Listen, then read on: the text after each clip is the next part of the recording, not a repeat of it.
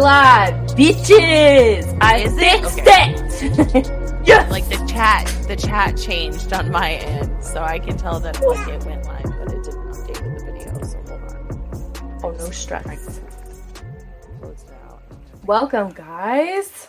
I don't know who's Welcome. here. Oh, okay. Welcome. Hold on, I gotta mute it. I'm gonna share our link on the Facebook page. Well, cheers. I have to see. Wait, let me see. Okay, cheers. Think. Welcome to the Two Ghouls podcast. Welcome. Woohoo! Take a shot, beach. Oh, hell yeah. God. Oh, I see now. So he gave you Coke, and I thought he mixed it together. Yeah. Me too. I was like, oh, okay. Like, that's a way to take it. God, and of course I spilled it on myself. Damn it. It's why you wear dark clothes. I'm sure I'm going to spill wine all over myself. I hate all, like, liquors. I don't like them. Yeah, they're not very fun to drink. No. And Joey and I were talking about it, like, this past weekend. We had a party, and he was like, can you just tell? And I was like, what can I tell? He was like, you know. I was like, no. He was like, well, we're getting old. And I was like, what do you mean? He was like, we just don't rage like we used to. Like, I feel like we used to all, like, everyone would come over and take, like, 5 shots before even getting in the door. And, like, everyone would, like, be raging. And now everyone's just like, I'll enjoy my wine. Or, like, I'll enjoy my margarita. And I'm like, where's the rage? I'm a mom now, Joey. I can't do it. I can't hang the way I used to. And I don't even think I hung back then, you know? I just can't. I can't do it like that. I'm going to barf all day the next day. I have I feel like I got it out of my system, you know? I think I did too. Yeah, which is good. You know, I'm glad we did that. But it does make you a little bit sad. Like, oh, I remember those days. It makes Danny sad because you want to know what? Like, Danny was never a drinker until, like, now he's actually starting to be able to, like, drink beer more or, like, being like, I want to have a drink or whatever. And so now he's like, I want to go to a bar, but I have, like, a 5-month-old, so I can't do that. I can't take her into a bar. It makes me so sad. There's a few things we just can't do now. No. Yeah, I can't hang anyways. Yeah, me either. All right. Okay, Sunny, you want to do the opening messages? Do the intro. Yeah. She's like facing the other way now. She's like, whatever, Mom. This responsibility. She's like, I'll do my own thing.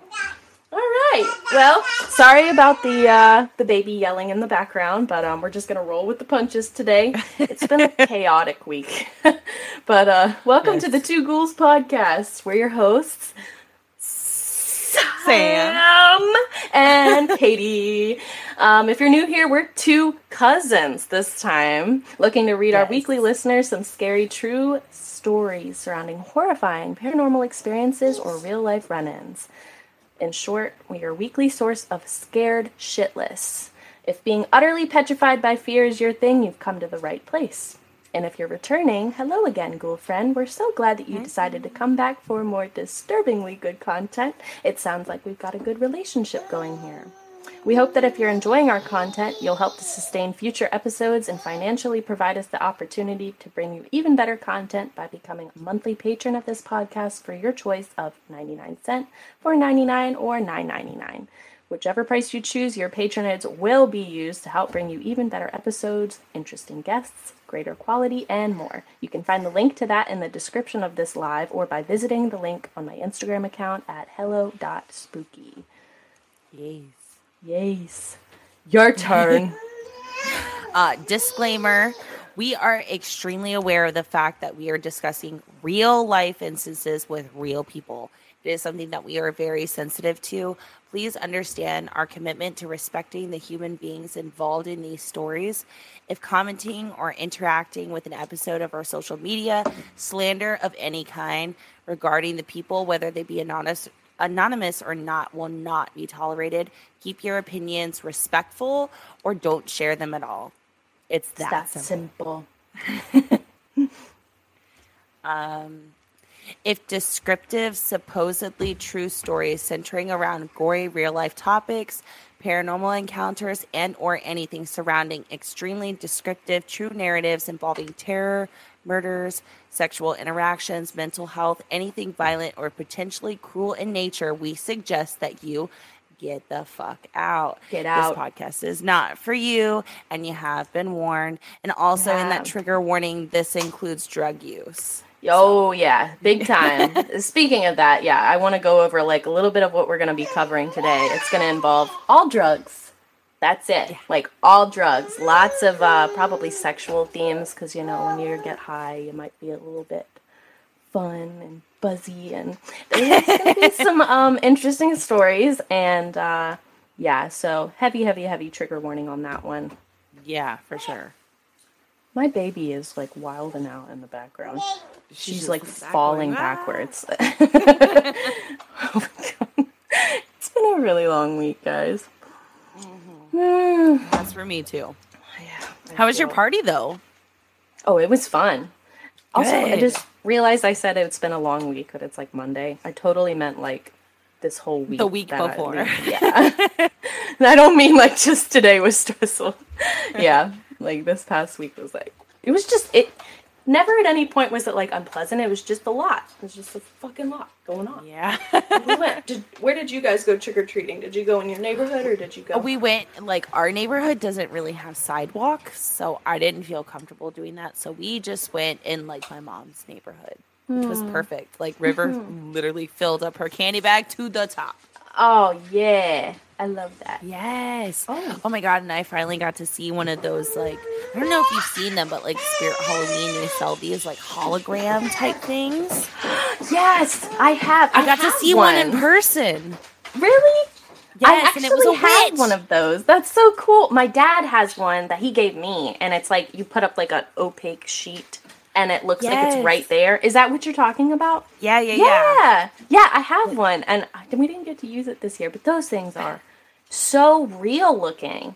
Yeah. It was insane. Yeah. Like, it was a witch, and she was, like, brewing up a spell, and River was just like, let's go watch the witch movie. Like, she didn't even care about, so like, going to go get the candy. She's just like, let's go watch the witch movie. Stand here and watch this. That's so cute. And she did. It was pretty good. We had a good time. I don't know why, but we went trick-or-treating. Yeah, I say that because we have a baby. Like, she can't really eat candy. She has 8 teeth. So she can chew little bits of stuff. But yeah. So, but I was like, it's for the experience. And we spent all this time working on her costume. And I had this big idea that we were going to just take her in a wagon. And it kind of ended up being not that fun. But it did remind me of like... Oh, no. Times when, you know, like you're walking around as a kid trick-or-treating and you get a bunch of blisters from walking so much. That's what happened. Well, and her costume was so cute. Oh, thank you. It took forever to make. But, Too much time. I was finishing Danny's costume literally right up until the hour that we left. Oh my God. Yeah. Because I was Jack, River was Zero, Arrow was Sally, and Danny was Oogie Boogie. Oh my God. So I was fucking gluing bugs to a t-shirt. Love that. Did you get pictures? I want to see some. No. What the fuck? It was so stressful. I didn't get pictures. That's me though. I think I took like only pictures of Sunny and like none of anybody else. And I was like, I have pictures of River in her costume and of Arrow in her costume, but I did not take any last night. Oops. Whoopsie. Shit. Whoopsies. Alright, guys. Well, we will jump back into it. Yes. So, Samantha, you are going first. Yes. Okay. Yes. So, I'm going to pull up. I'm also looking on my phone because I need glasses. I don't have glasses. So pardon me if I'm looking down or if it looks like I'm looking down. I'm just looking at my phone to be able to read the story. All right. So my first story, it is from the subreddit Bad Trip Tales. And the title is called Fuck Bugs, Man. And it's by user Brian_M15. And it goes, so here's my tale. Mind you, I'm diagnosed bipolar. This is important to the story. It was either a Friday or Saturday night, but I took 2 gel tabs. I've come to find out that this probably means acid, just based on like research. Okay. Everything was going fine, was very overwhelmed, so I had to get a trip sitter for a while. The trip was normal until I was in the kitchen sitting on the floor. And mind you, I have a weird textured tile, so the very intense visuals were creating very lifelike structures. But all of a sudden, these structures turned into maggots. Oh my God. Terrified the shit out of me. So I had to get and run into my living room where there was carpet. After that, it was still terrifying, but there weren't any bugs then. I then randomly went into my room to fix the Wi-Fi because it wasn't working, but I got stuck in my room, which is where the Wi-Fi stuff is. Mind you, it's pretty dark in there, so I was seeing these glowing elves with glowing eyes that decided to do this crazy light show that had crazy weird buzzing noises with it. After my sitter found me, we went back to the living room. Things were going good again until the whole room had glowing gold crosses everywhere. I was so confused. Knowing I'm not into Christianity and stuff, it shifted to this demonic sigil writing everywhere. Like it was in the air and everything. Depending on my mood at the time, it was shifting from the golden crosses back to the demonic writing. After a while of this, I lost every sense of reality. I thought that my trip sitter and I were the only ones trapped in this parallel dimension, and we had no way out. I apparently wanted to leave the house and go running, which they told me no. So I started getting aggressive. Later on, the hallucinations of bugs began again. There were scorpions, spiders, ants, and maggots everywhere. Fuck that. I was so terrified. I started to jump and swat everything off of me. And then I started to get so aggressive that I was hitting myself and started saying random nonsense. There is when my sitter had to call 911 because they didn't know what I was going to do. The paramedics came and I apparently started to fight them, and it took 6 of them to officially tie me down and sedate me. Holy shit. Wow. I had no recollection after this, but I heard stories.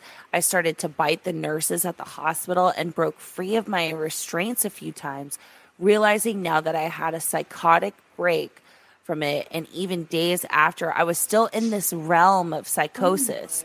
Moral of the story, test your supply and make sure you don't have any history of serious mental illness before taking drugs. That shit is crazy. That was insane. I'm curious what the hell kind of drug he was on. I know you said probably LSD, but like for days he was like tripping still? Well, and I know like... Okay, so from what I've seen based on the research that I've done is that like the gel tab type thing is typically used in correspondence to acid, or like a term used for acid. But this person made sure to specify in the beginning of the story that I'm assuming because his username is Brian, so I'm just going to say he for the sake of it, that he was bipolar. So it was almost like that trip caused a mental break and like a psychosis that continued to last for days. But like seeing scorpions and spiders and maggots everywhere. My God. I'm good. And to be honest, that's not the first time that I've heard somebody say that during a bad trip they were seeing a bunch of bugs. Yeah, I've heard this too. I've heard people say that cockroaches get all over them and like crawl up their back and they can't stop it. I mean, on like different like hallucinogenics, things like that. People a lot of times see bugs. Yeah. Oh, good. I'll pass. All right, let me jump into mine. Let's see what we got here. So I did a little bit more research than I was like intending, but I enjoyed it. And I just want you to hear like this shit that I got to show you. It's crazy. I'm going to be jumping in and out of sharing my screen and stuff too. So I do want to say that Brenna said, "Hi guys, it took me forever to sign in so that I could comment, but I've been listening." Hi Brenna. Thank you. Hi Brenna. Hi. Oh, I'm so glad you're here. All right.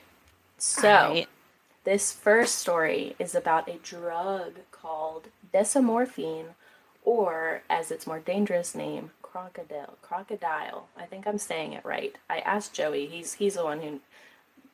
Let me just say, we don't take these drugs, but Joey is very like, he knows all about this stuff. I don't know why. It's interesting. It's so interesting. And like now I get it, because I was like delving into this and I was like, holy shit, this shit's crazy. Yeah. But all right, so before delving into desomorphine, also known as crocodile, let's talk about heroin. I won't go into the heavier details of heroin, but let's listen to someone who was once a user of heroin and his experience with what it's like to be high on heroin. We'll come back to why I share this information with you guys later on. So let me jump over to sharing my screen with you guys, because I really want to show you this. Hold on. Let's see. Let's take a look-see. So this is like the perspective of someone that's high on heroin and what that feels like? So, well, no, it's actually just like a person who has been high on it before. He's giving his recount of like what it was like. And he's very thorough. I enjoy this guy. He ends up popping up a lot more, even on the second drug that I'm talking about. This guy's done... Oh. Okay, here we go. The most dangerous downer that I ever... Let me ask you, can you hear it? Yes, it's very loud, but it's okay. Experienced because I loved it, even though I'm not a downer person. Loved heroin. My second favorite drug, and I didn't use it for very long, which is crazy. I used it for 4 months. And the reason I didn't use it for very long is because in another video is it was never enough until I was overdosing. Like heroin has a weird way, and I always knew it's dangerous and you can overdose, and I would prepare my dose and go into it knowing I would actually test the purity of it by doing a very small amount and saying, all right, this is what this feels like. Okay. But whenever I got 3 of those and got what would be like a heavy dose, I always wanted more. And it's weird with heroin is it makes everything less important, even your own life. And the only thing that's important is reaching a certain level where you're content with how high you are, out there you are. And for me, I was never content until I was basically on the edge of death. Like I was nodding out, barely able to breathe. Then I loved it. I fucking loved it. What was the experience of it like when I was at that near-death state? Heroin is fucking, I want to say it's not psychedelic and it's not a psychotic, but it's a visionary substance, which was so weird because nobody ever told me that. Like going into heroin, I thought it was just something that made you really relaxed. And when people are nodding out, I thought they were just kind of like falling asleep or feeling really chill, but you actually, when you're nodding out, especially on heroin, more so than with Oxycontin or any of the other opiates, I would go into like visionary states and like see things that made perfect fucking sense to me. Like a fucking, like I would be like in Egypt on like some like one of those Egyptian buildings with a bunch of mimes that were morphing, and then they gave me some secret to reality and it made perfect sense. And then I come out of the nod and I would forget it. Like it made perfect sense. I knew the secret to life. I knew it's told me. And then I nod out and I forgot. I'd be like, God damn it, I forgot. And then I nod back into another like kind of like dreaming, waking consciousness state where you're like dreaming awake, but the dreams are like really bizarre. But at the same time, you love them. You feel like so at peace with everything. Like it's the most peaceful feeling in the world, the most relaxing feeling in the world that I've ever encountered. And that's at like the high overdose state that I enjoyed, where I started liking heroin. And that's my addictive personality. I'm a professional. I was a professional addict. Everything I did to the extreme. If there was a degree for addiction, I would probably be an MD. for my level of experimentation and how far I would take myself with every substance. But for like, let's talk about, the lower doses of heroin. It felt like, to me, to describe it to somebody who never has done it before at a low dose, it's like the most cozy feeling you ever felt in your life. So it's like that, it's raining outside and, it gives you that cozy feeling of being or you get in, it's cold outside, then you get into a warm room and it's raining and you feel all cozy and you wrap yourself in a blanket. And you have like, whatever's soothing to you. For everybody, it's different, but you just have that soothing thing going down. It could be the bowl of soup or whatever, warm soup or whatever for certain people. I mean, for everyone, it's different, but it's like that cozy feeling, but really amplified. And you just feel really cozy and really at peace and really comfortable and really relaxed. Heroin, as opposed to other opiates, I know they call oxycodone or Oxycontin synthetic heroin, but they say Vicodin and all those are like heroin. But really, heroin had a unique effect in that it was just very downer opiate, whereas Vicodin and oxycodone and all the other opiates I experienced, Darvocet, all those, they kind of made me more up than heroin. Heroin was very natural feeling, very relaxing, very chill. That's pretty much it on that part. That is so interesting. So, I know. I watched that video probably 3 times because I just thought, wow, this guy is so descriptive. And he tells every drug like that. Like, he explains it all very descriptively. And I was like, that's so interesting. Yo, heroin sounds nice. It's sad because it does sound nice. I've heard that, like, heroin is a drug that a lot of people with, like, that they have trauma, like really severe trauma, like in their childhood or like growing up, or they've been in like abusive relationships and stuff like that. It's an easy drug for people to turn to. I mean, if you could imagine, he explained it as like it just makes you feel cozier than the coziest experience that you can imagine. Yeah. Imagine someone that has like PTSD or that has like like some sort of violent trauma, and they have really severe anxiety issues. Imagine feeling like you're, like on top of the world and just calm. I can see why it would be really easy for people to get addicted to that. Yep. So I thought that was a wonderful description, but the reason why I'm sharing it is because desmorphine and heroin are pretty similar. They're pretty synonymous with each other. A lot of the same feelings on both of them. And I couldn't find a description of what crocodile feels like to people, but they do say it's like heroin, so I checked that out, and I thought that was wonderful description. So yeah, that's kind of what we're working with here. So now that we have an understanding from someone who's used heroin before on what it's like, let's delve into the horrible drug called desmorphine, or as it's known by its more popular name, crocodile, spelt Krokodil. Crocodile and desmorphine was once used, or actually, correction, and I figured this out later, I'll explain more about it, but desmorphine was once used in medicinal practices in Switzerland, the US, and Russia as a high-dose, fast-acting pain reliever. Don't get it confused with regular morphine, though. Regular morphine doesn't even hold a candle to the intense, quickly spreading wildfire that is desmorphine, as it is known to be 10 times the potency of regular morphine. Whoa. 10 times. That's crazy.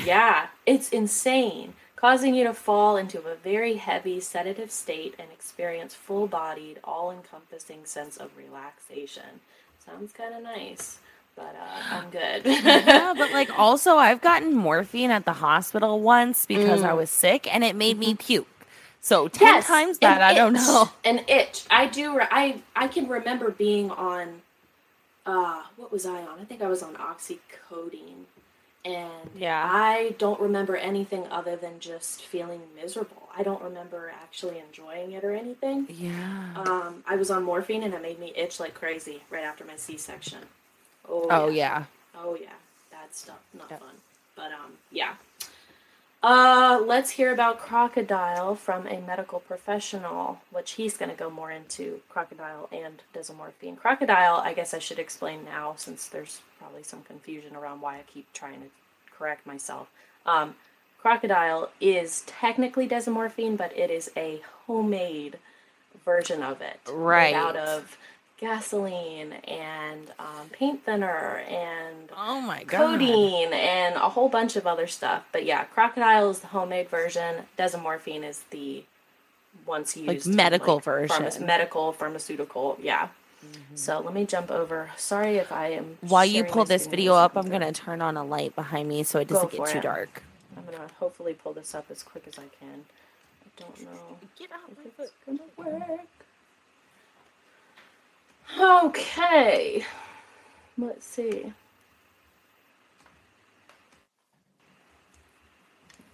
Okay, sorry, I just didn't want it to get too dark. Oh, you're fine, no stress.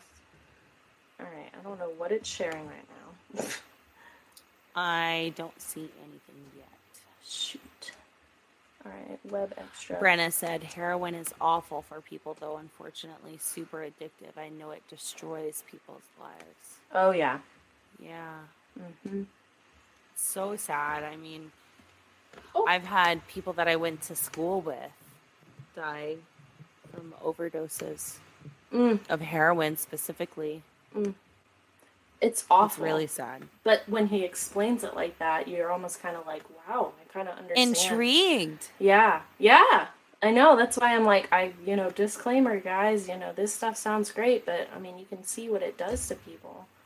Awful. Awful. Awful. It's awful. All right. Is it sharing? Do you see it? Yeah. This is a new program, guys. It's super not up my alley right now.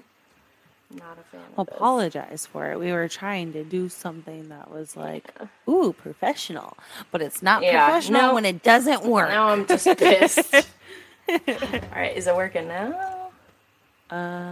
Normally I try to give it a second. Oh, there it goes. There it goes? Okay. Hopefully I don't blow your eardrums out. It's all right. Do it. Crocodile is a very old drug. It was synthesized nearly 100 years ago by a pharmaceutical company in Switzerland, Roche Pharmaceuticals. They were trying to find a better morphine, a drug that would have the pain-relieving effects of morphine but would be less addictive. Turns out after it was studied for a sufficient period of time, it probably had more addictive properties than morphine, mostly because it comes on real fast and it goes away real fast. So it provides a real rush for individuals. So its therapeutic potential was really never very good, though it was used both in Switzerland and in Russia as a pain-relieving drug because it shares with morphine and codeine and heroin and oxycodone and oxymorphone and all these opioids the same properties. It relieves pain, produces sedation, produces constipation. That can be a side effect, that can be a good effect, but it also has abuse liability. And if you take it repeatedly, physical dependence develops and tolerance develops. So it was initiated as something better than morphine, but probably turns out to be something that's even worse than morphine. It's about 10 times more potent than morphine. So it was used on the market in both Switzerland and the Soviet Union and Russia at the time, and was subsequently discontinued because the addictive properties became well known. A major problem with it, and why it exists as a major problem today, is not just because it's an opioid. We have lots of opioids. We have lots of problems with opioids. The unique feature of this one is it's super easy to make. And even somebody with a basic understanding of chemistry can take a molecule that's easier to get their hands on and turn it into crocodile, and that molecule is codeine. Mm-hmm. That's scary. Oh, yeah. That last part, that's scary. It's horrifying. And all it takes is paint thinner, codeine, and gasoline, and like 2 other really dangerous. Oh my gosh. That's about it. And you can make it at home. As long as you filter it out, you're not going to have any real bad side effects. But the thing is, like how he's talking about how it's like it comes up really quick and it comes down really quick. That almost sounds like ketamine. I've heard stories about people doing like ketamine. I've never been exposed to anything like that, but I've heard that same sort of thing for that drug, and it's just like it brings you up, and then you see people like nod out, and then 10 minutes later they're fine, good to go. Yep. It's amazing how all of these drugs, all these dangerous drugs, they're usually made by people that can't get their hands on it medicinally. Yeah. And see, that's the thing that makes it scary. Like getting that sort of stuff off the street, you don't know what exactly it is that you're getting. Mm-hmm. Yep. So that's what we're working with here. Fun. Oh, gosh. In 1932, it was banned from the U.S., and in 1981, it was officially banned from all 3 countries of Switzerland, the U.S., and Russia, partially because it was noted to not last long as regular morphine. It only lasts, like, at most, like 2 hours. And so you spend 30 minutes making it, like actual crocodile or desmorphine in your house, and then you get high for, like, an hour and 30, 2 hours at the most. And then by the time you're done being high, you got to make it all over again. So this ends up becoming like a full-time job. If you're going to be an addict of crocodile or desmorphine, you're signing up for like a life of just cooking and getting high.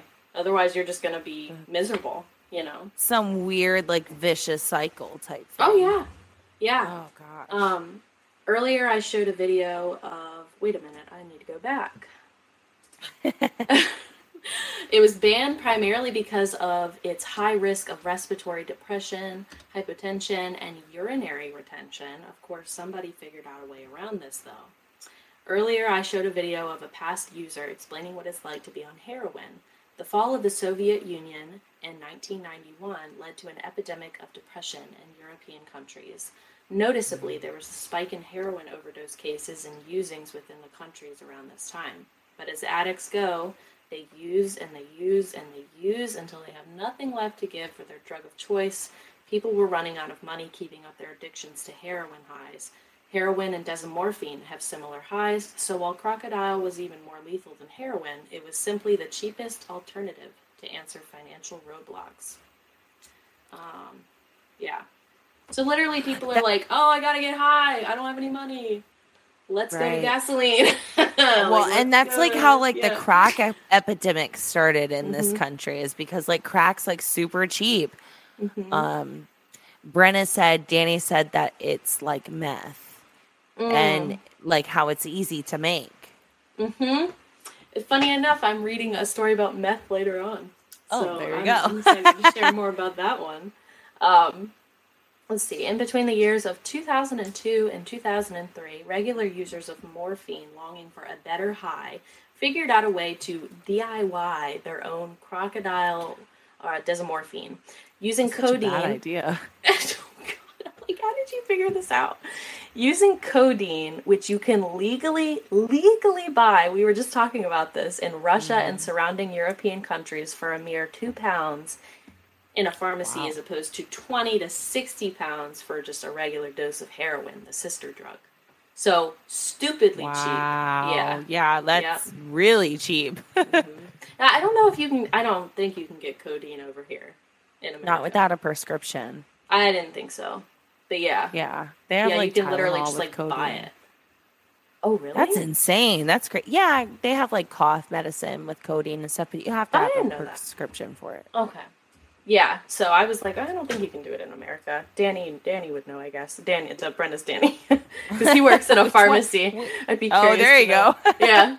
Hydrochloric acid, codeine, iodine, red phosphorus, gasoline, and paint thinner. The entire process to make the drug takes roughly 30 minutes if you're filtering it properly, and the high only lasts between an hour and a half to 2 hours at most, making being an addict to the drug, like I said, a full-time job between constantly needing to cook it, inject it, and be high with it. Yeah, this video is crazy. I was telling you I couldn't find any videos about what it's like to be high on crocodile, but like this woman... Hold on. But I'm scared. Oh, this woman she's like, oh, I've watched all my friends die because of it. Like all the people that I was doing drugs with, I've buried them. She's like, but I still make my own, you know, I still like getting high. I have to. It's a way of life for me. She's like, the experience that you have while being on this drug is like no other. And it that's the controls thing your about life. those things. Yes. I mean, it's really upsetting. If she's saying like everybody I know has like died from it, but I'm still doing it. Like, oh my gosh, Yep. I can't imagine that type of like something has that type of grip around you that you Yes. can't let it go. Yes. But I mean, they experience life on a level that is not normal to be experienced, you know? Yeah. Oh, let me cut this off. Ugh, I hate this system. I'm not a fan right now. But yeah. And so they're like, what's even the point in living life anymore without this drug? Right. And that's like how the guy was saying earlier when he was talking about his experiences on heroin. And he was just like, you know, you get into these nods and you have all the answers to life. And then you Yes. come back from nodding off and you don't remember any of it. And then you Nope. come back to the real world and you're just like, what is this? Right. Like, that only like fuels the fire more, you know? Okay, Yep. screen sharing. I see it now. All right, this is a crazy video. It's about 3 minutes long. It's by Time Magazine. Can you hear it? Yes. Okay. Во-первых, память вообще отшибает моментально.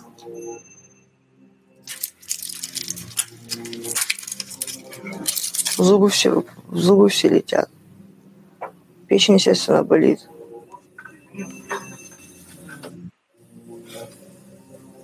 Потому что в пахе ставлюсь. Нервные повредила.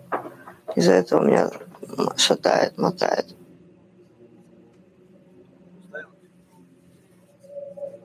Но все равно это уже не привычка у меня, это уже образ жизни. Уже все. Уже как бы обратного пути нету.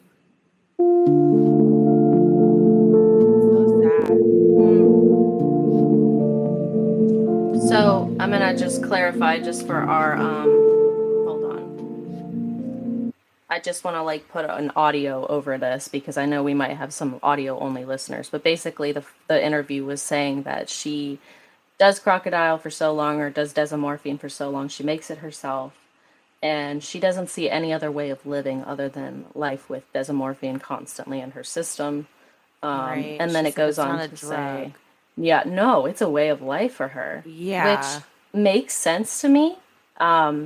It just makes sense. I feel like if you're experiencing a high in that way, to feel that much dopamine at that time or all the time is, why would you want to live any other way?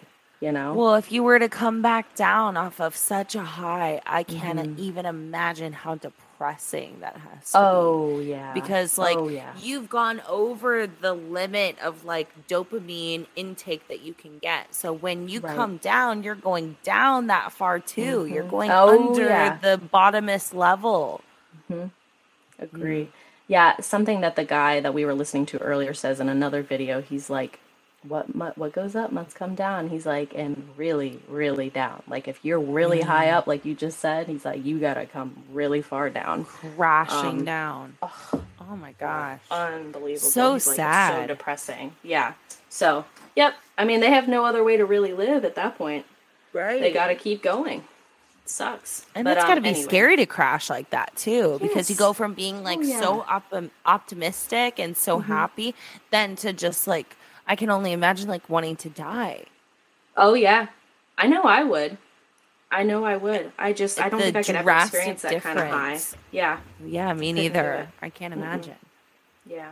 But this next part says, I'm just gonna put it on mute and read this part. But it says, Okay. crocodile is a highly addictive drug that can be cooked in any kitchen using ingredients and tools scrounged up from a local pharmacy and hardware store. Let me make sure.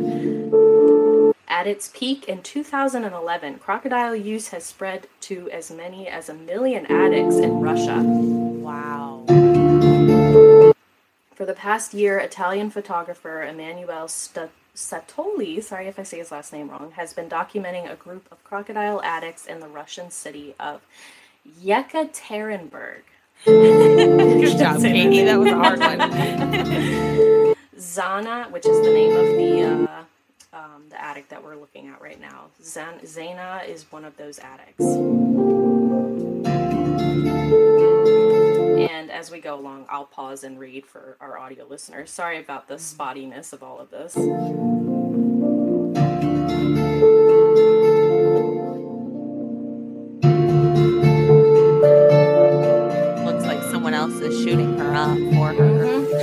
кайф такой же, как бы, можно сказать, как бы ассоциация с героином. Но как бы его чем чаще колешь, тем больше к нему привыкаешь.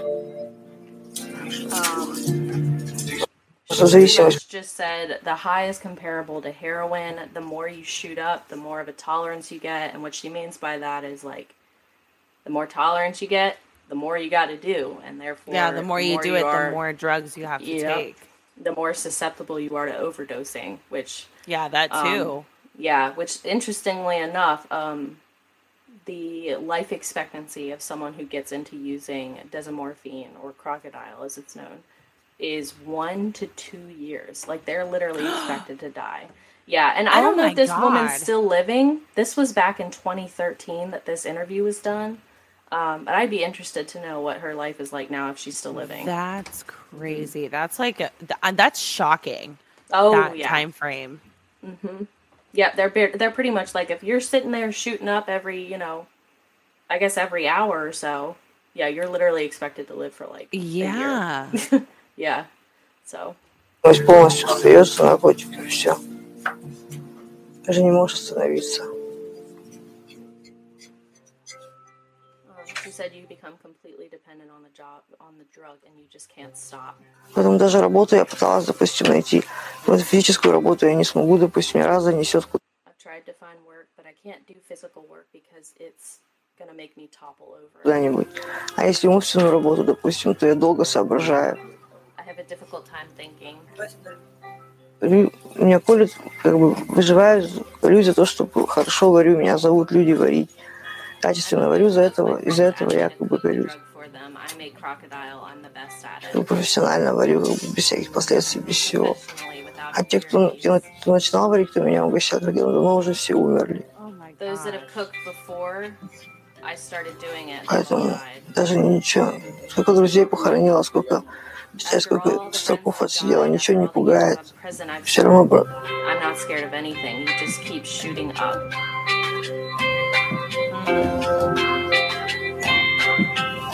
продолжаешь колоться, иначе ничего не пугает, даже путем смерти.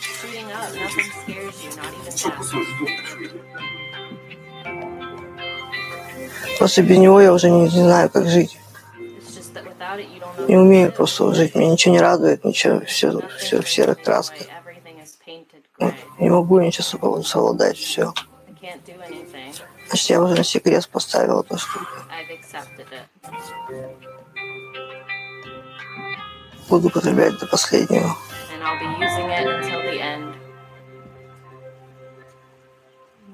That is so sad. I know. Well, and it's like, does she accept the fact that, like, she can't live without this drug, or does she accept the fact that she's going to die? Or is it both? That is a really good thought. Can you imagine being on this drug and being like, yeah, I know I'm going to die, but I don't feel like anything else matters. It's so upsetting. Ugh. I don't know. Yeah, I can't even really wrap my head around it, just because I've never had the urge to do any sort of heavy drug, anything even remotely close to that. I mean, like, oh my gosh. I can't wrap my brain around it of how that has to feel like, to feel like you can't live without something. And it's almost like people could potentially use it as like an antidepressant. Yeah. And then when you start to come down, it's like you're really down. Mm-hmm. Yep. Oh my gosh. Oh my God. Just awful. Brenna said after being that high up, even being normal feels depressing. I was going to say that. Yeah, I feel like even if feeling like what you feel like right now, like just completely normal, you'd be like, oh, that's not good enough. Because you know there's something else out there that could give you that high. You just know. Well, and then like my brain keeps coming back to like what the first guy who was talking about his experience on heroin, when he's just like, you know, you have these experiences where you have like all of the world's secrets. If you feel like you have all of the answers to everything, and then you come back down to being normal, you go from like being God tier back down to being mortal. And the difference between there is just like, why? It's like, why would you want to not be always like that? Exactly. You know? Yeah. Oh my God, yeah, and then the I'm sure the detox is incredibly difficult. I'm sure Oh it's my gosh. exactly like heroin in some way or another, coming Yeah, down I'm and sure the people chills get, and the like, super shakings sick. and not even the mental side of it. It's just the physical side, I'm sure alone. You're is sick, just, yeah. As of June of 2013, a few 100,000 to 1 million people are currently using it. I'm sure over 8 years later, that number has likely, unfortunately, skyrocketed. I was able to find some stats, and it's looking like its usage is for sure in the millions now, which is... Oh my gosh. People can't afford heroin, which is not like heroin's any better, but I mean, No. I mean, this drug is well known terrible. Yes. This drug is well known for its ability to quickly destroy the user's mind and body, even after only a few uses. With some DIY users of this drug, often due to the carelessness in how well they filter the concoction, they can unknowingly leave high doses of the more dangerous chemicals in the mixture, causing the user's skin to break out in huge, dark green, scaly scabs and bumpy skins, similar to that of the reptile, the crocodile, giving the drug its famous name. Yeah. Desomorphine crocodile is known as the cannibal heroin, not because the users become cannibal, but because the drug literally will eat away at your skin from the inside out. It can cause users to be hospitalized due to the need of amputation and or nasty infection and even death due to these injuries. I'm going to show some pictures, but in the meantime, give me a second. Let me share my This screen. is what I've heard about this specific drug. I haven't heard like all of the details that you me either. were showing with the videos. I have just seen like the pictures where, it's pretty gruesome. Oh, it's awful. I've never heard like the back story, like the back end of these sort of things. It makes more sense why people would even be willing to do something like that with the... Oh, yeah. These are that the information. gnarly pictures. I don't know if it's showing. Yeah, it is. Oh my goodness. God, I know. And this one really fucked me up. Yeah, it's just like God. your skin, your muscle, everything is just rotting off. Bone. It's literally showing. I thought that was a piece of her skin for 1 second. That's the bone. That's her bone showing. Oh my gosh. This is someone else's skin, like reptilian. I have pterophobia or trypophobia, which is the fear of like small holes. Yeah. Yes. And so this like triggers me. But crocodile is more than just the skin shit. It's a whole beast. Well, and you can really see how it's not like a scab that somebody's been like scratching at. No. This is literally coming from the inside out, especially with this picture that you're showing right now with the lady in the yellow shirt. You can really tell in this picture that it's literally coming from the inside out. This is not something that's self-inflicted, like somebody got a cut or a scrape and they itched it until there was staph infection. That is something that is coming from the inside out. Right. Your body's literally rotting away. It's eating itself alive. That's why they call it, what did I say? Cannibal heroin.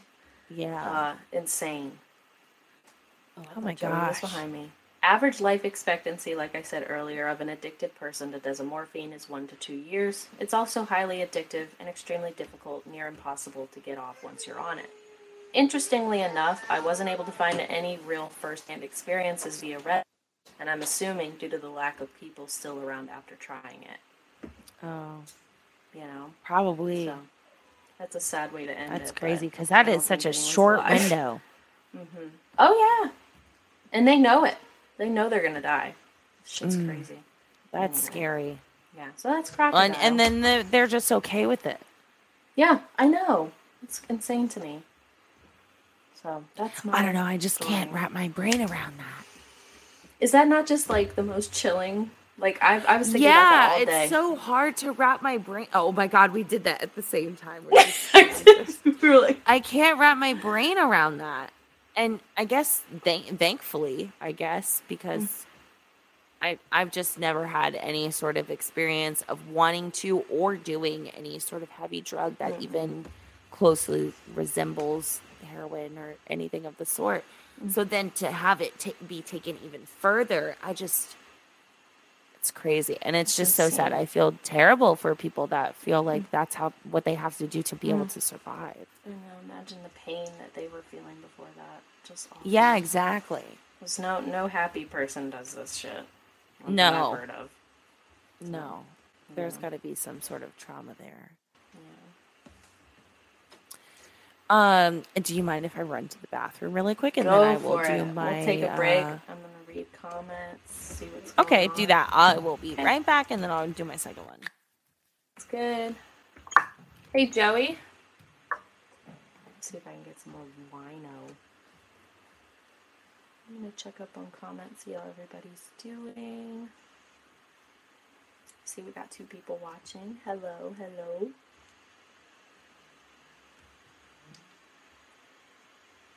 It's really hot in my house. What did you guys think about that drug? Wasn't that just like the most insane thing you've ever heard? Heroin's literally too expensive, so they gotta jump onto a drug that involves gasoline and paint thinners. It's insane.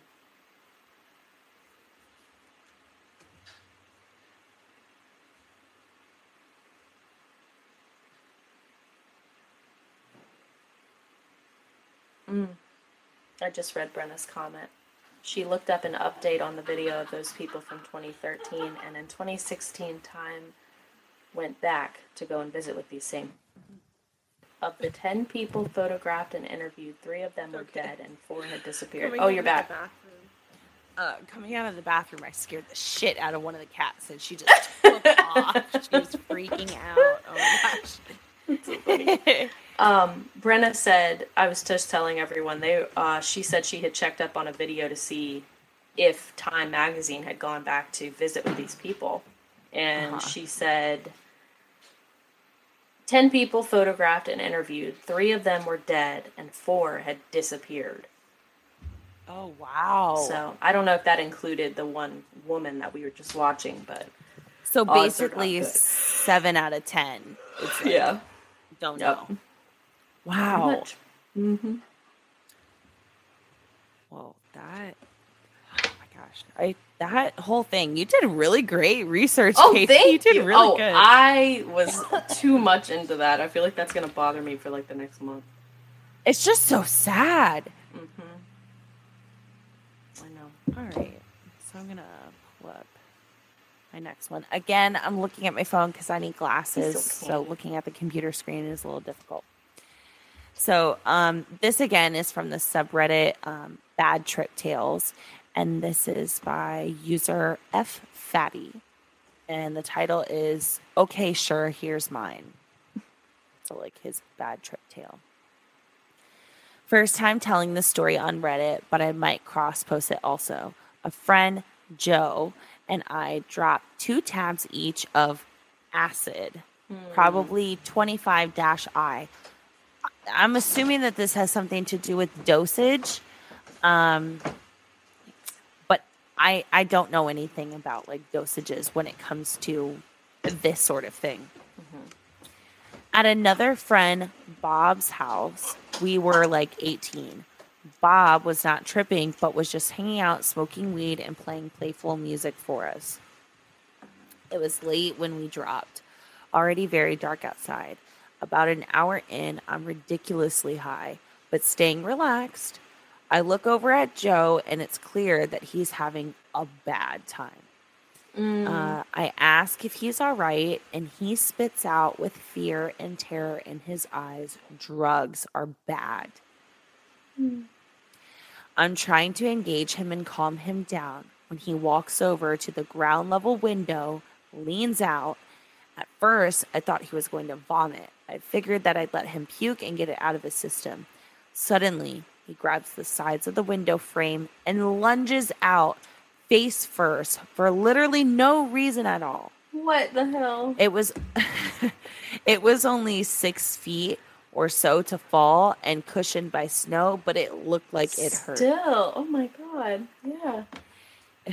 He lies there face down in the snow for maybe 20 seconds. Me and Bob look out the window, wondering what just happened before calling out to him to get the fuck back inside.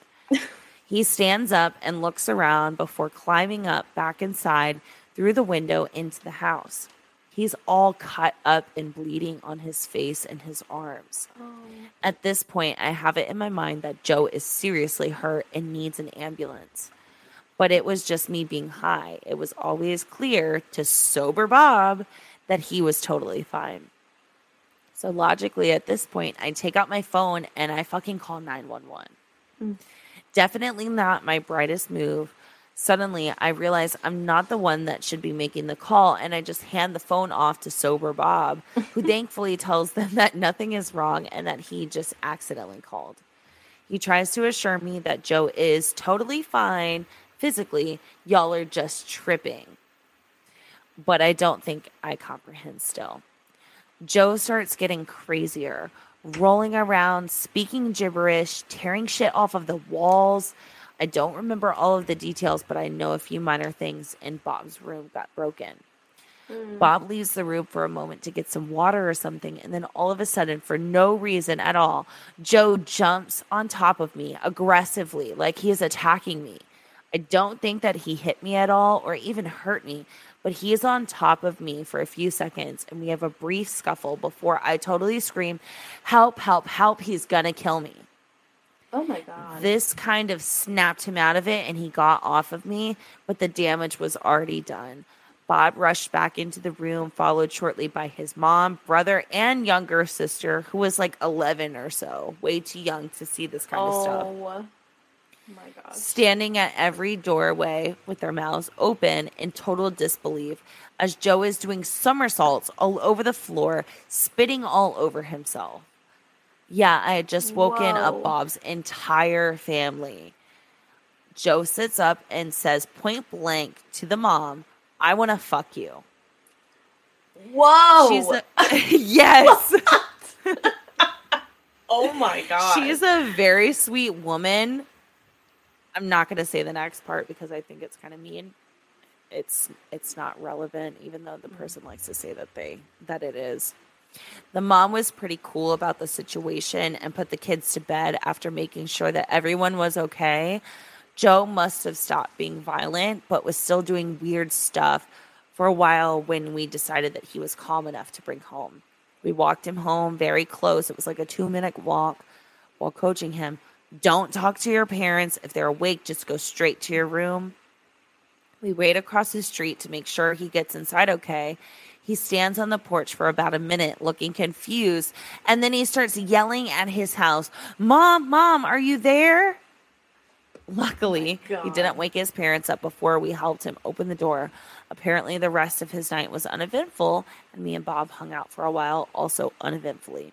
So yes, mistakes were made. I'm much more experienced now, and I've handled bad trips since with much more finesse. But I'll never forget this. That shit's crazy. He was scared that his friend was going to literally kill him. I don't even know what I would do if I had a friend do that to me, because I feel like I would probably end up like subconsciously like writing them off. I'd be like, no, I think I'm good. I think I'm done. But like, It's not them. That's not them, you know?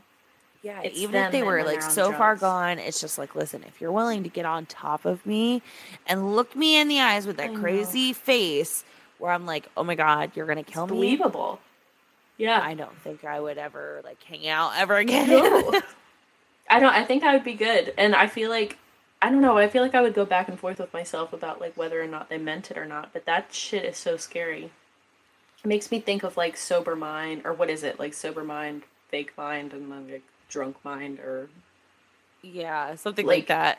I don't know. Like when people are like under the influence, it feels like they're being more real because there's no filter. Yeah, it's just like truth serum type. Yes, that's what I mean. Yeah, I almost sort of feel like my concept. brain would go in that realm, and I'd be like trying to battle myself about it, because I feel like you can be so fucked up you don't know what's going on. But right, and like when I was reading that story, I was thinking about, okay, so like he got on top of his friend and is looking like he wants to kill him, even though he didn't, like the friend didn't remember him hurting him.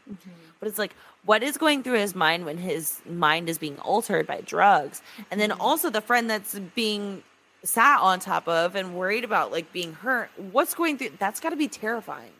I don't even know. That shit's Not only crazy, do you dude. feel like you're about to be killed, but you're also tripping.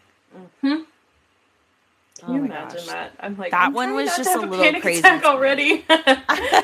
Please get off. See, and this is why I could never do drugs like that. No, absolutely not. I know for a fact I can't do it because I could never. I know. I just know I would be just like that. I would be crazy. I would have a bad trip. Oh yeah. I feel like I read this somewhere, but it's like if you know you're gonna have a bad trip, then you're gonna have a bad trip.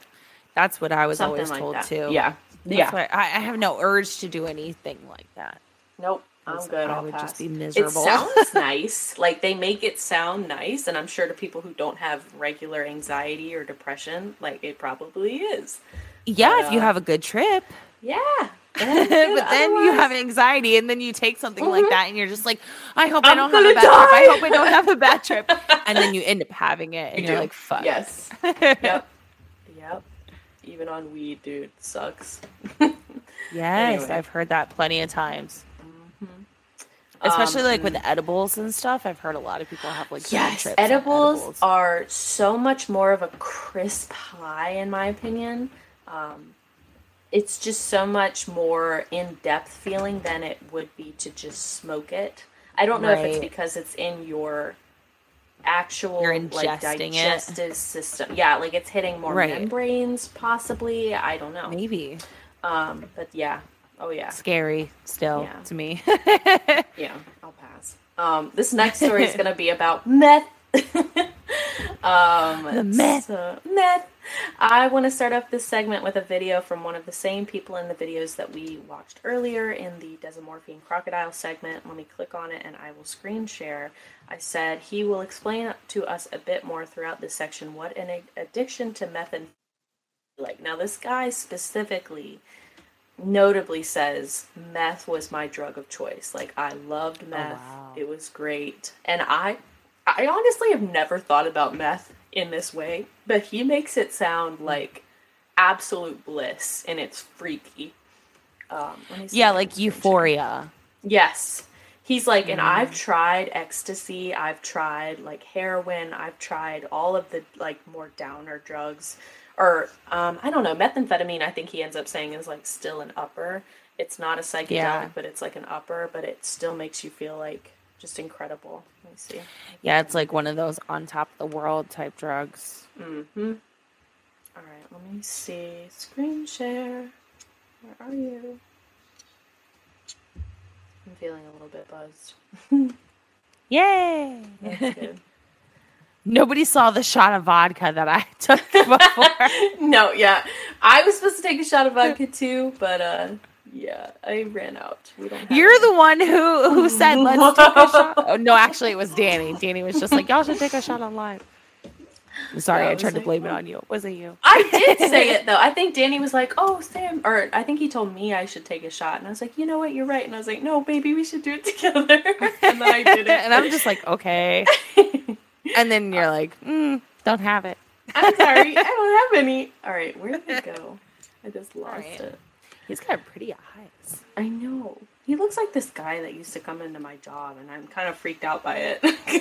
Like, maybe it is was him. that guy? Maybe it is him. All right. I don't know why I did not put a ending. Let me grab my notebook, because I don't know when I'm supposed to end it. Oh, like a timestamp? Yeah. What the hell just happened to this? Oh, the screen like freaked out for a second. Ooh, sorry.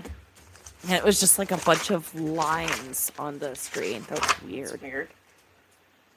Let me make sure I know when to stop. I have to stop at 4:16. Okay, so we're gonna watch a 4-minute video and then we'll come back to it.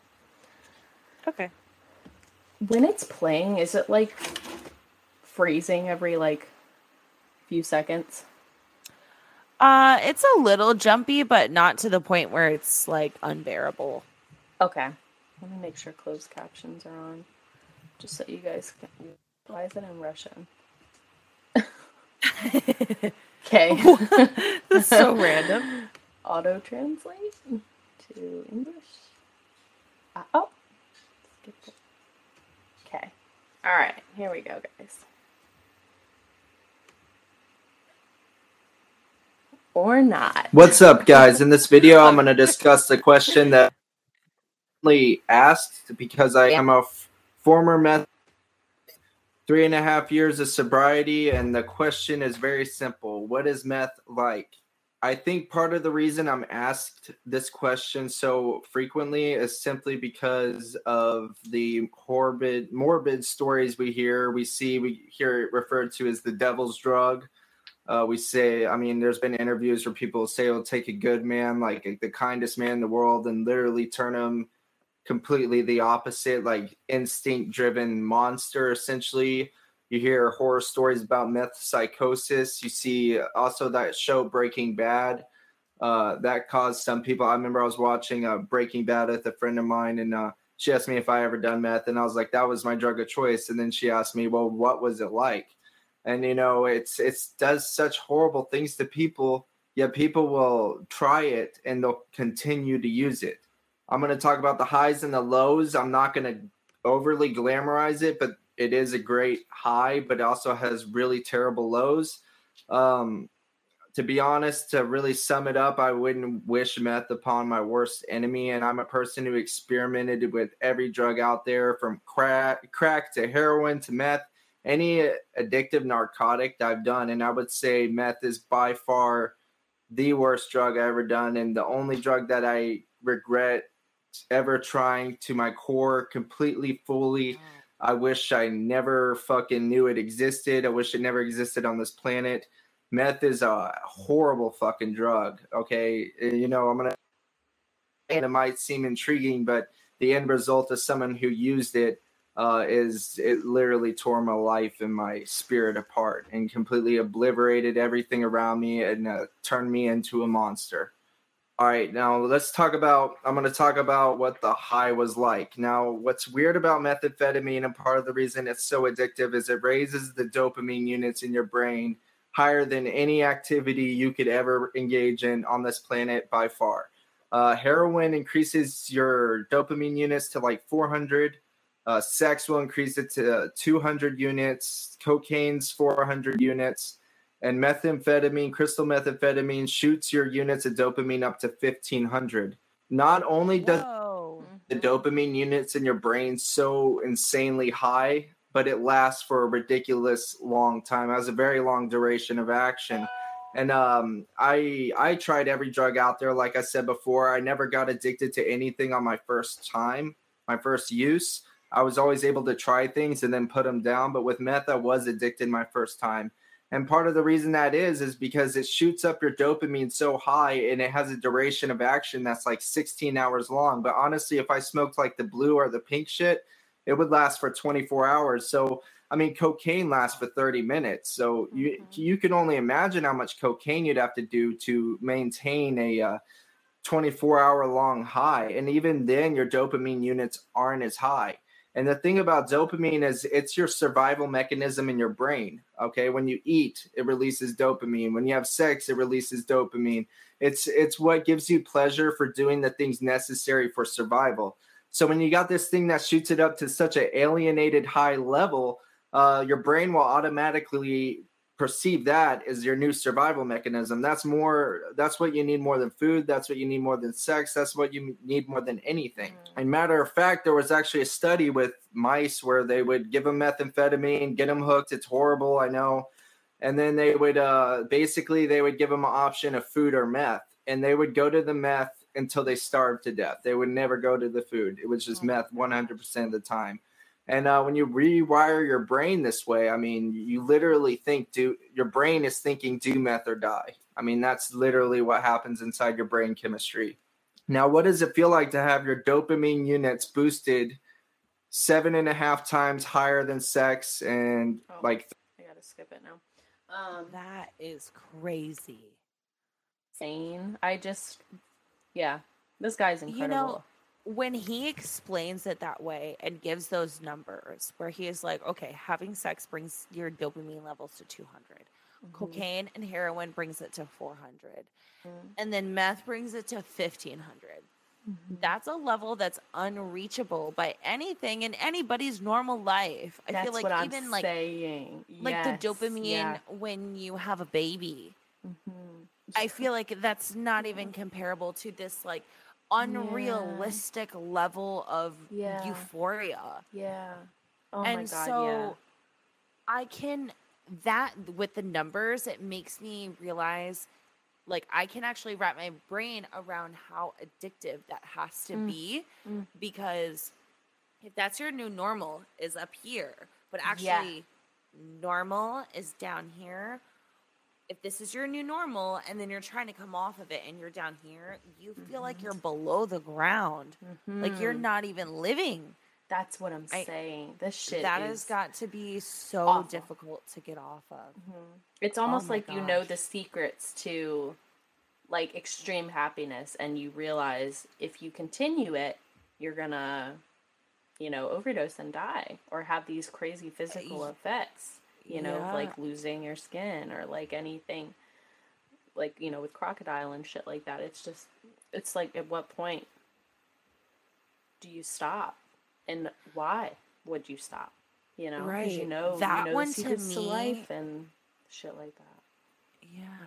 That one to me is like probably the scariest, because it's like there's this like unattainable, unrealistic potential for happiness, and it comes in the form of this drug, and you can have it. Take it and you can have it. That's scary to me. So scary. Yeah, I think eventually he ends up saying stuff like, oh yeah, it took me like 2 years until I could finally like learn to enjoy sex again, because I knew how great it could be on this drug. And oh my gosh, yeah. If baseline high on this, you're at like 1,500, then imagine having sex on this drug, it would be at like 3,000. Oh yeah, I'd imagine. So it's just awful if you think about it. It's like, oh, I would almost just, ignorance is bliss in this case, Yeah.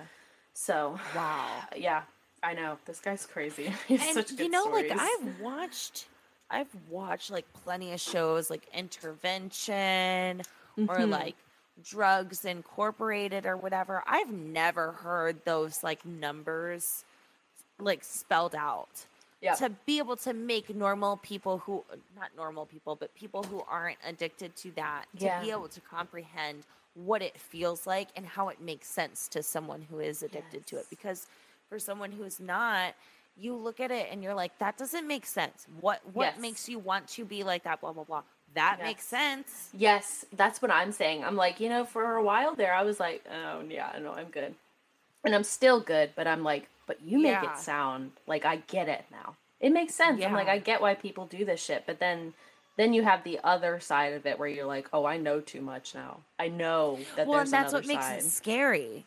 Because it's like, okay, at one point you're just like, okay, this is terrifying. I could never do anything like this. But now I've heard this information that makes it actually sound appealing. That's scary. Where it's like, okay, well, this actually sounds kind of appealing now. But okay. So, yep, that's what's going on there. Moving on to the next portion. Hold on. I'm pausing the video to explain some in-depth facts and functions about meth specifically.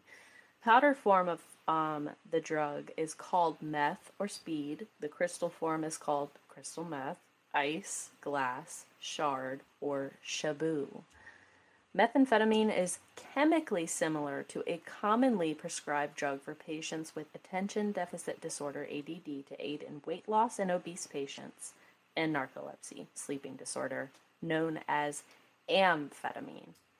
Methamphetamine is rarely prescribed. Actually, no, I think this was incorrect. I want to say it's amphetamine is rarely prescribed due to its highly addictive nature, but can and usually is made from the drug pseudoephedrine, I think is what it's called. Okay. A drug commonly found in cold medicines. So, yeah. Like Sudafed. Yes. Yeah, there we go. Yep. Okay. Yep. It's making sense now. Pseudoephedrine. Yeah, it's in cold medicines, and they literally will make meth out of shit that's in cold medicines. I have heard that before. Uh-huh. Yeah. Meth gives off extreme amounts of dopamine. Dopamine, if you don't already know, sorry about Sunny crying. She's with Joey. She's hungry. Dopamine, if you don't already know, is a natural released hormone in the brain that releases during acts of survival, such as eating when you're hungry, sleeping when you're tired, etc. It's known as the reward hormone. Your brain rewards you with dopamine when you do something to aid in your own survival. Dopamine is also released in miniature amounts when you do things that make you happy as well. In low controlled doses, some short-term effects typically include elevation in mood, elevation in alertness, increase in heart rate, increase in breathing rate, promoting weight loss. In drug-abusing situations where meth is used in excess, some long-term effects typically include extreme weight loss, dental damage, what's known as meth mouth, anxiety, sleeping disorders, unusual violent behaviors, and death. Going on to another video talking more about meth. I think it's the same guy. Let's see. This is Sunny also going to bed? interesting. Oh, I have to say good night to Sunny. Good night. I love you. Bye. I'm going to talk more about meth. Mommy's busy talking about meth. Mommy's buzzed. How about that? All right, let's see. I'm gonna see. No, I think I'm good on the wine. What are you making for dinner? It smells really good. It is chicken tortellini with like an Alfredo and chicken sauce. Can I have some? Ooh, that sounds Did you good. hear that? That sounds so Yes. good. Oh, yeah. It sounds. Now my tummy just growled.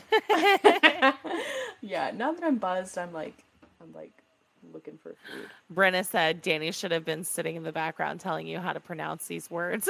Yeah. He's probably correcting me as I'm speaking. Yeah, Sorry, guys. I'm probably butchering these words. Okay. I'm going to share my screen. Is it sharing?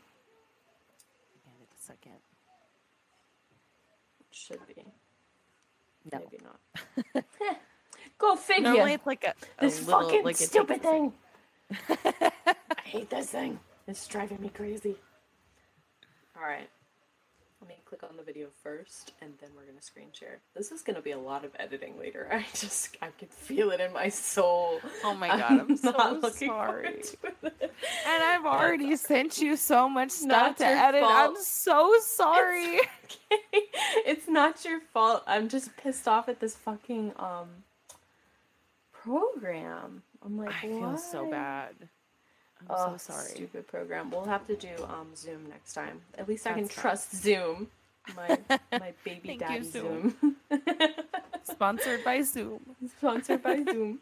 All right, pause this video. Now we're gonna try and screen share if it's gonna let me. All right, let's see. Let's take a look. See.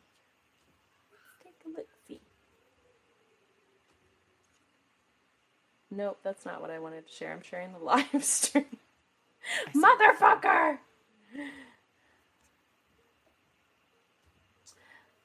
Okay.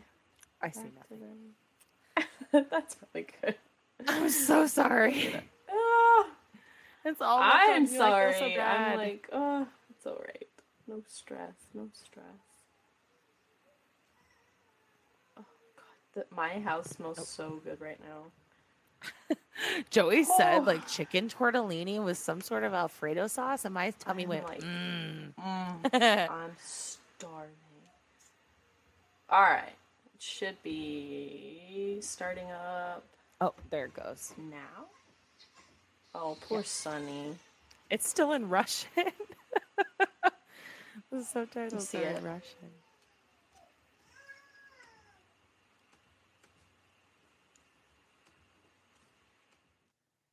Yo, Here she I'm about to comes. kill this fucking program. And I'm so I'm sorry. sorry, Riverside, but you suck. You suck. I'm gonna punch you in the face Just smash the for big PC. disgrace. I'm gonna knock you out of Smash place. it with the hammer. I'm pissed. I'm trying to hide it, but I'm so sorry for these technical difficulties, guys. I promise you, The content has been great, though, Katie. Just gotta say. You know what? I gotta say the same to you, man. You've been doing great. Yeah. All right, is it working now? I'm just gonna fucking leave it on screen share. I'm not even gonna bother getting out of it. Whatever. Leave it Doesn't on matter it. to me. Yeah. All right. How about now? You see Yeah, it? I see it. Thank God. Holy shit. This fucking program. All right, here we go. All right. units boosted 7.5 times higher than sex and like 3.5 times higher than heroin. It is a absolute rush and probably the most beautiful feeling I've ever felt in my life. The first time I slammed methamphetamine, I actually came my pants. That's shooting up, and that sounds ridiculous. Oh my God. It happened.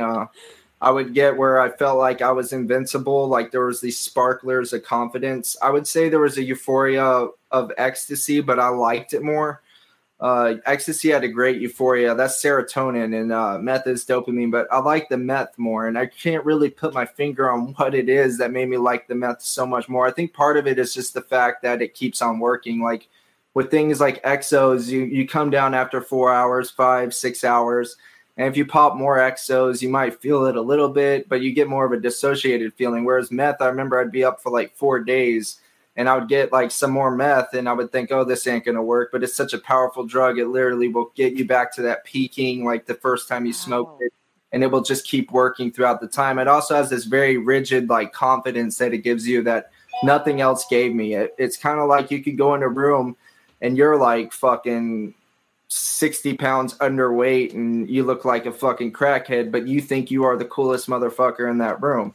Like it does this weird confidence and it makes you very cold and very numb to everybody else. Like you really just don't give a shit about anyone around you because you're the shit. I mean, that's like it's a fucked up thing, but I think it's so easy to like it. And that's one of the things about addictive drugs, and meth is, I consider it the most addictive drug to me, is that what they don't tell you is you just like the experience. You really like it. And it's very common for people to really fucking like this experience. And I liked it literally more than anything I ever experienced in my life by far. Wow. Another thing that made meth so addictive is it was a very much so a cross addiction with sex. Like very much so. Sex on meth.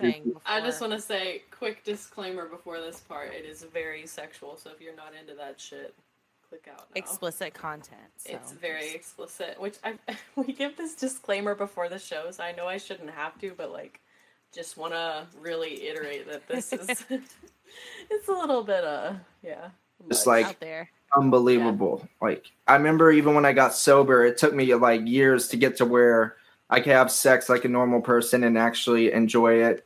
Like, and even now it's kind of like, I feel like I'm having cookie cutter sex. Because sex, I mean, meth is like the most insane aphrodisiac that I've ever experienced. Like, I remember doing it with my ex, and we would literally watch porn for 7 days or 7 nights straight. And it was like watching porn on meth was better than having sex with any chick out there sober. The hottest chick in the world, having a fucking orgy with all these hot ass chicks that are like 10s. I would rather watch porn on meth. That's how amazing it made sex. And that was of course, that's a fucking very addictive feeling. I remember I had a applied psychology exam and I was smoking meth and I was thinking, oh, I'll stop, maybe an hour before my exam and, take a shower, and then I'll go take my exam. I couldn't stop at an hour before. I couldn't stop during the exam when it started. I showed up to that class 30 minutes late to take the exam, smelling like lube, having been jerking off for literally 5 days and nights. I could not stop. Oh, and I'm very humbling myself by saying this, but it needs to be said because I think a lot of people who use the substance will relate to me on this level. And for people who've never used the substance, it might help them understand just like, where this addiction comes from. And, honestly, I even like the psychosis of it. Like there's a thing some people call it being overamped. Some people call it meth psychosis, but basically it's where you stay up for a really long time and you start hallucinating. And I liked it. Like, to be honest, like it was like, I remember like looking through my blinds for like hours being paranoid, seeing people in the trees. But it was like, I liked doing it. I liked that rigid paranoia. And I would even do things like smoke pot, I would smoke pot when I was in meth psychosis to enhance it, to get even more visuals and get even more like crazy and whacked out in my head. I will. Yep. Wow. I know. Right? My goodness. Right? I don't even have any words. I know.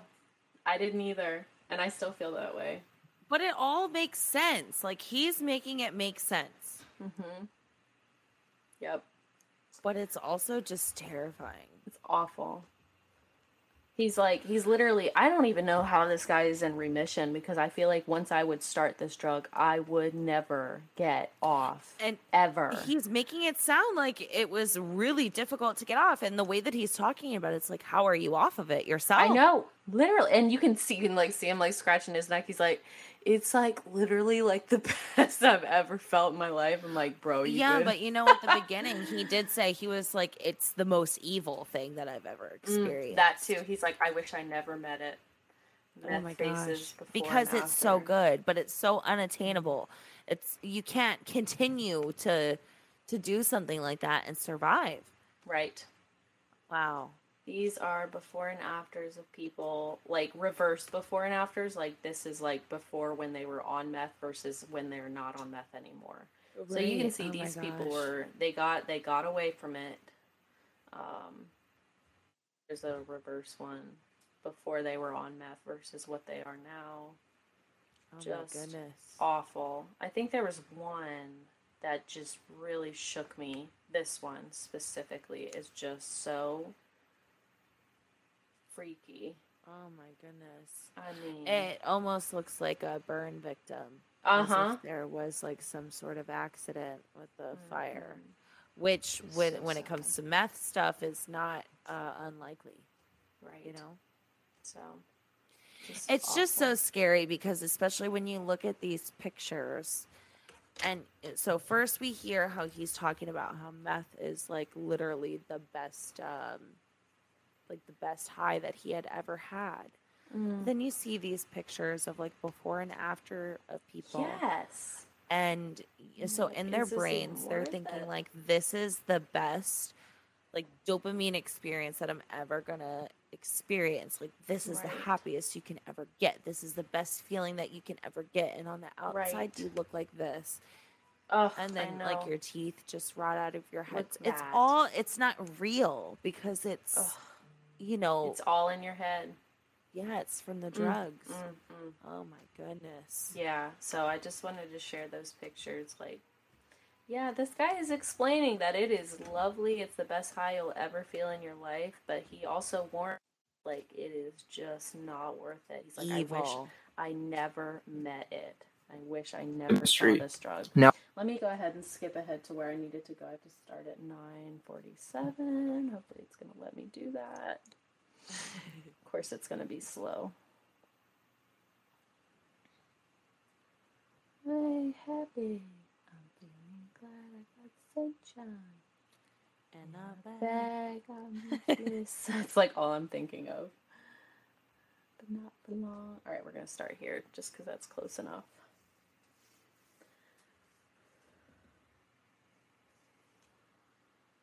All right.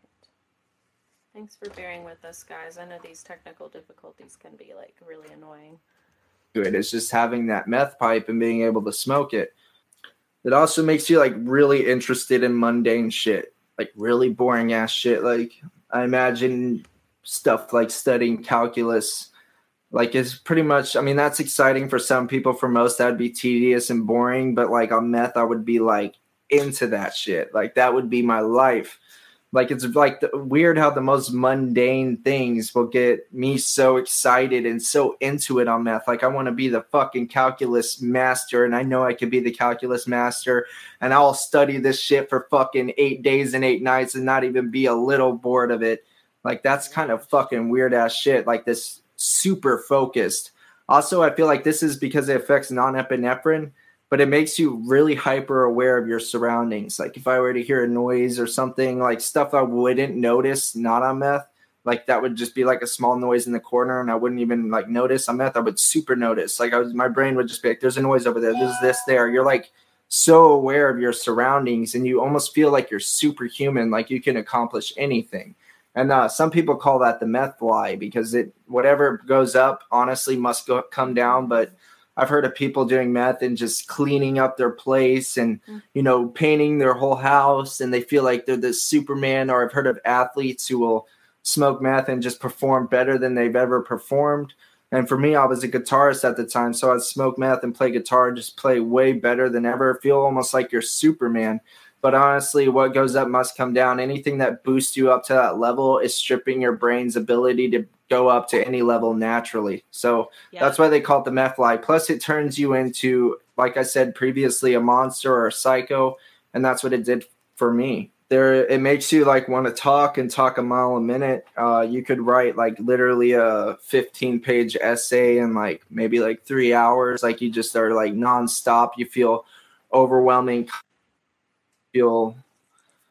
I just like, honestly, I'm trying not to trigger anybody out there. It is the best high out there ever. Yep. Wow. Mm-hmm. But just like you said, it's just like when you get so high on a drug, it's like it's not something that your brain can hit naturally. Mm-mm. So then it's just like impossible to come off of it. Yep. So Also, I just, go ahead. Like Brenna said, I can imagine how good of a feeling it must be to have an insane spike of dopamine, but I can't say that it would be worth it to not be able to feel dopamine the same way ever again. That's exactly that's what's so scary about it, is it's like, wow, that sounds great. Like, I want to enjoy that, but like, you'll never feel that again. And it literally will make your life worthless. You'll be like, there's no point in not being high. And it will ruin you. Even if you did it just one time and you never did it again, you in your natural state, never doing that drug again, will be able to say in your brain, I will still never be able to get to that same happiness level that I was at when I did that drug that one time. Right. Exactly. I have a story about someone who wrote in about their experience with meth, and they are a long-time daily user, like daily meth. Apparently, there are people out there that function on meth. Just crazy to me. But I wanted to share it just so it's out there. Okay. I've been on meth for many years, on and off. Background, 28 years. I'm a female. I started on Ritalin in college at around 20, mainly for exams and study. Gradually upgraded to meth over the years. My experience with meth taught me two things: appropriate dosage and quality sleep. I'm a functioning user, I have a perfect job and a normal everyday life. No one knows at all that I'm using, and I am living with my boyfriend in the same room. I learned how to handle meth from a number of trial and errors. I use it for two reasons: to keep me focused and alert for my job, and to lose weight every now and then. Here's what I do. Appropriate dosage, really important. Certain level meth helps me focus and get things done efficiently. High dose is just bad, gives me headaches, etc. It's relatively easy for me to control the dosage because my life is extremely regular and I only have a very small window to smoke. I go to work half an hour later and come home half an hour earlier than my boyfriend. That's my only window. So I just realized her boyfriend doesn't even know. Yeah, that's not cool. In the same room. That's shady. I smoke for about 10 minutes in the morning, roughly 80 milligrams to 100 milligrams, and I'm pretty sure the stuff is far from being purely 100% meth, which means she gets it from someone who fucking makes it. How can you even say, I'm going to guess it's this many milligrams? You don't know. Like, what the hell? So potentially much less than 80 milligrams to 100 milligrams. I try not to smoke after work unless I have serious deadlines or urgent work that requires my attention in the evening. Of course, we all know it's easier said than done. There are times when I couldn't control the right level. For instance, I had too much to smoke one day, then didn't sleep well that night. The next morning I woke up, I had to smoke some more so that I could maintain functioning normally at work. Quality sleep, the second most important thing. I don't mean sleep for 24 hours. I do mean quality sleep. When I don't get good sleep, I have headaches and other discomforts. I don't perform as well at work. There have been 2 occasions when things went wrong with meth. Once I experienced psychosis after not being able to sleep for a whole week, only a few hours, like 2 to 3 every day on average, because I was trying to start a new department to impress my boss, and because I was working at home on a contract basis at the time, which made it possible for me to smoke more than I usually did and not sleep. I was hospitalized for 3 weeks and stayed clean for 3 to 4 years after that. Worst part was all the lies I had to make up to explain my disappearance for those 3 weeks. and I would never trust myself alone with meth. I would always use with someone living with me so that the other people can tell me when I'm erratic, even though they have no idea why. Second occasion wasn't as bad. I had some short-term memory loss after a few days of bad sleep in a row when people were talking about a particular animal. I knew that word, but I just couldn't remember the animal that they were talking about, what it was for a few seconds. It happened a few times that week. I guess she's talking about her memory loss. Naturally, I reacted by abstinence from meth for the following 3 days and had plenty of quality sleep to fix that. Another trick worth mentioning is exercise. I'm a regular gym goer, 3 to 4 times per week on average, mainly for health and fitness purposes. Unexpectedly, it also masks some effects from meth using to the people around me, even though that's not my intention at all.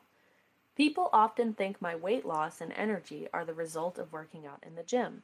I do mostly strength training, but I did notice that low, steady rate running on the treadmill helps excrete meth from my system more quickly, possibly due to sweating. The running also calms me down and helps me get into deep sleep faster after a heavy dose. So whenever I was doing more than planned, I would abstain from meth for the following days and go to the gym running for 30 to 60 minutes at a low intensity and get all sweaty. In summary, all I'm trying to say is that I have been on meth for nearly 10 years on and off. I try to take a break after using for 3 months or so. I always try to maintain no more than 80 milligrams to 100 milligrams daily on average, then sleep well.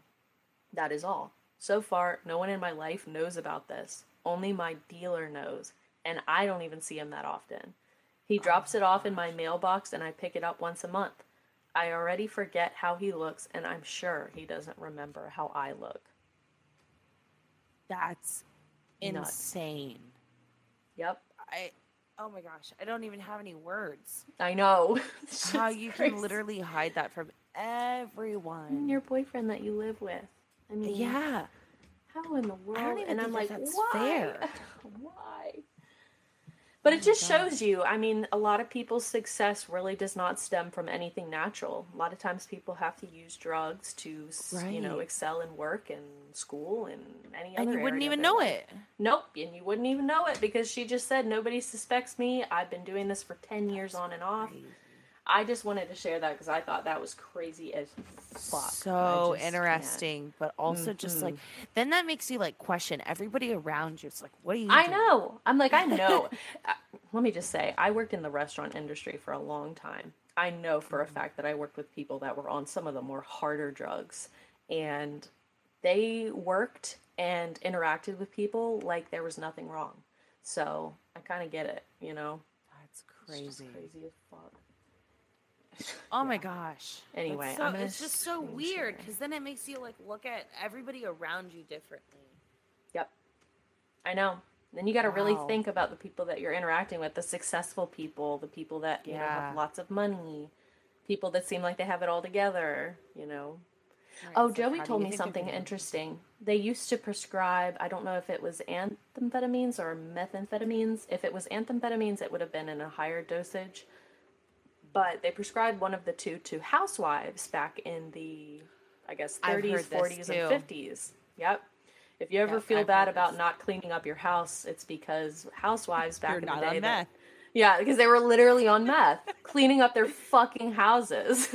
Have you ever seen The Act, like with Joey King, like in the Gypsy Rose thing? Have you ever seen that show? No? Oh my God, you gotta watch that show, dude. It's on Hulu. You gotta watch it. I know like the Gypsy Rose story, but I don't think I've ever seen that show. I don't know. It just had me thinking about the mom, but she would get her Gypsy prescribed with some of those drugs with the uppers, and she would just clean the whole house. And I was like, honestly, I wish I could be on something that would make me want to clean my whole house. Right? Holy shit! Are you kidding me? Yeah. No thanks, though. I'm good at the same time. All right. Can you see my? Hold on a second. Oh yes, I can. Okay, good. All right, I'm gonna go full screen, and this will be the last Gypsy part. Rose type thing is just. Ugh. Yeah, no thanks. All right, this will be the last part of my story, as far as I know. But yeah, crazy, right?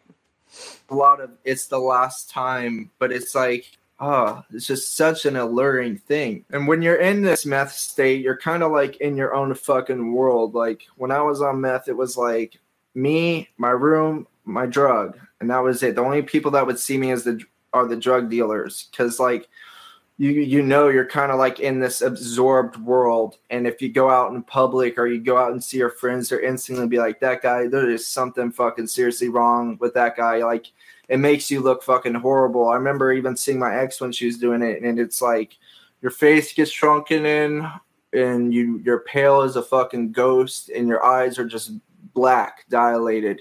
When you're in this, under the influence of methamphetamines, it makes you look absolutely disgusting. I mean, it makes you look like literally the definition of a crackhead, but like a crackhead, like on fucking steroids, like way beyond what crack could ever do to somebody is what you look like when you're on meth. Now, there were times where the paranoia got really fucking bad, and that was not fun. I actually stayed up for like 20 days and thought aliens were coming, and got out a phone book and called everybody in the phone book and boarded up my room and, shit like that. That's when the paranoia, well, for the most part, I liked the paranoia when it was in like a moderation. But when I got to like day 20 of no sleep, is when the paranoia got so bad, I'd be like on the verge of just bolting out of my house and like running down the street and screaming and shit. But yeah. And probably the biggest negative consequence, and this is a big one, and you don't realize it, you lose your moral code.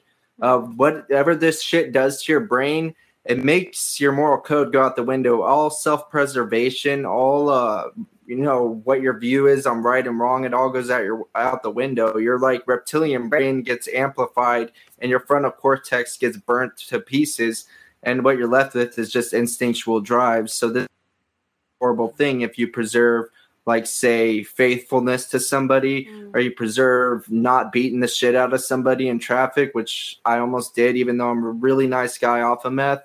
All that goes out the window. So that's a very big negative consequence, and I'd say that's number one. And of course, when your moral code gets compromised, things like smoking meth, it seems like the right thing to do, even though before you would think smoking meth all day totally seems like the wrong thing to do. And I really feel like, to summarize it up, I mean, I feel like it's hard to really convey the high to someone who's never done it before.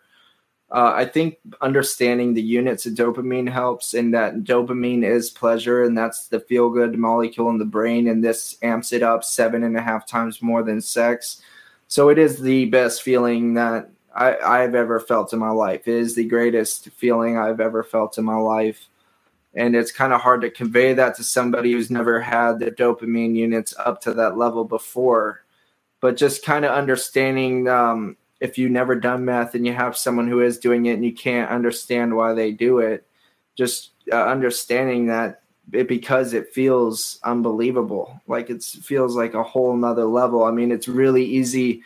It's really easy to rationalize your way into continuing to use something like that, you know? I think losing your moral compass, that's probably the scariest thing about That's what I'm saying. That's what always gave me anxiety being on weed. If I was ever too far gone and I was just in la la land, I was like, anybody could hurt me right now. Anybody could say something to me, and I'm literally not in control of my words. It's scary. It's scary to think that you could ever be terrifying. Not in control of yourself. Yeah. Well, and he was saying, it feels right to beat the shit out of somebody when you're on the street or something. You know, that can go so far. And then you couple that with no sleep and delusions and paranoia and stuff like that, can turn so bad so fast. Yeah. Oh my gosh. Yeah. So interesting. That's meth though. for you. Don't do drugs, kids. Don't do meth. Don't do meth, kids. Wow. So interesting, though. And to hear it from someone's perspective where they literally went through it. Yeah. Crazy. All right. So I have a story, and this also says it's not safe for work. And it's from the subreddit Bad Trip Tales. This one is probably the scariest out of the stories that I've read. And this is by user whole_vegetable2260. And the title of the story is called My First Time Tripping Was a Hero Dose of Penis Envy, which penis envy, I think, is like a type of shroom. Oh, okay. So it was like a giant dose of this specific type of shroom. Okay. So it says, my first shrooms trip was one I sure won't forget. I showed up at a shop party in a small town out in the middle of nowhere. I was already drunk with my best friend. Unexpectedly, the first person I run into was my younger cousin smoking bowls in his truck outside the party. Then he asked me, "Want to eat some Zoomers?" I've never heard that that term, but okay.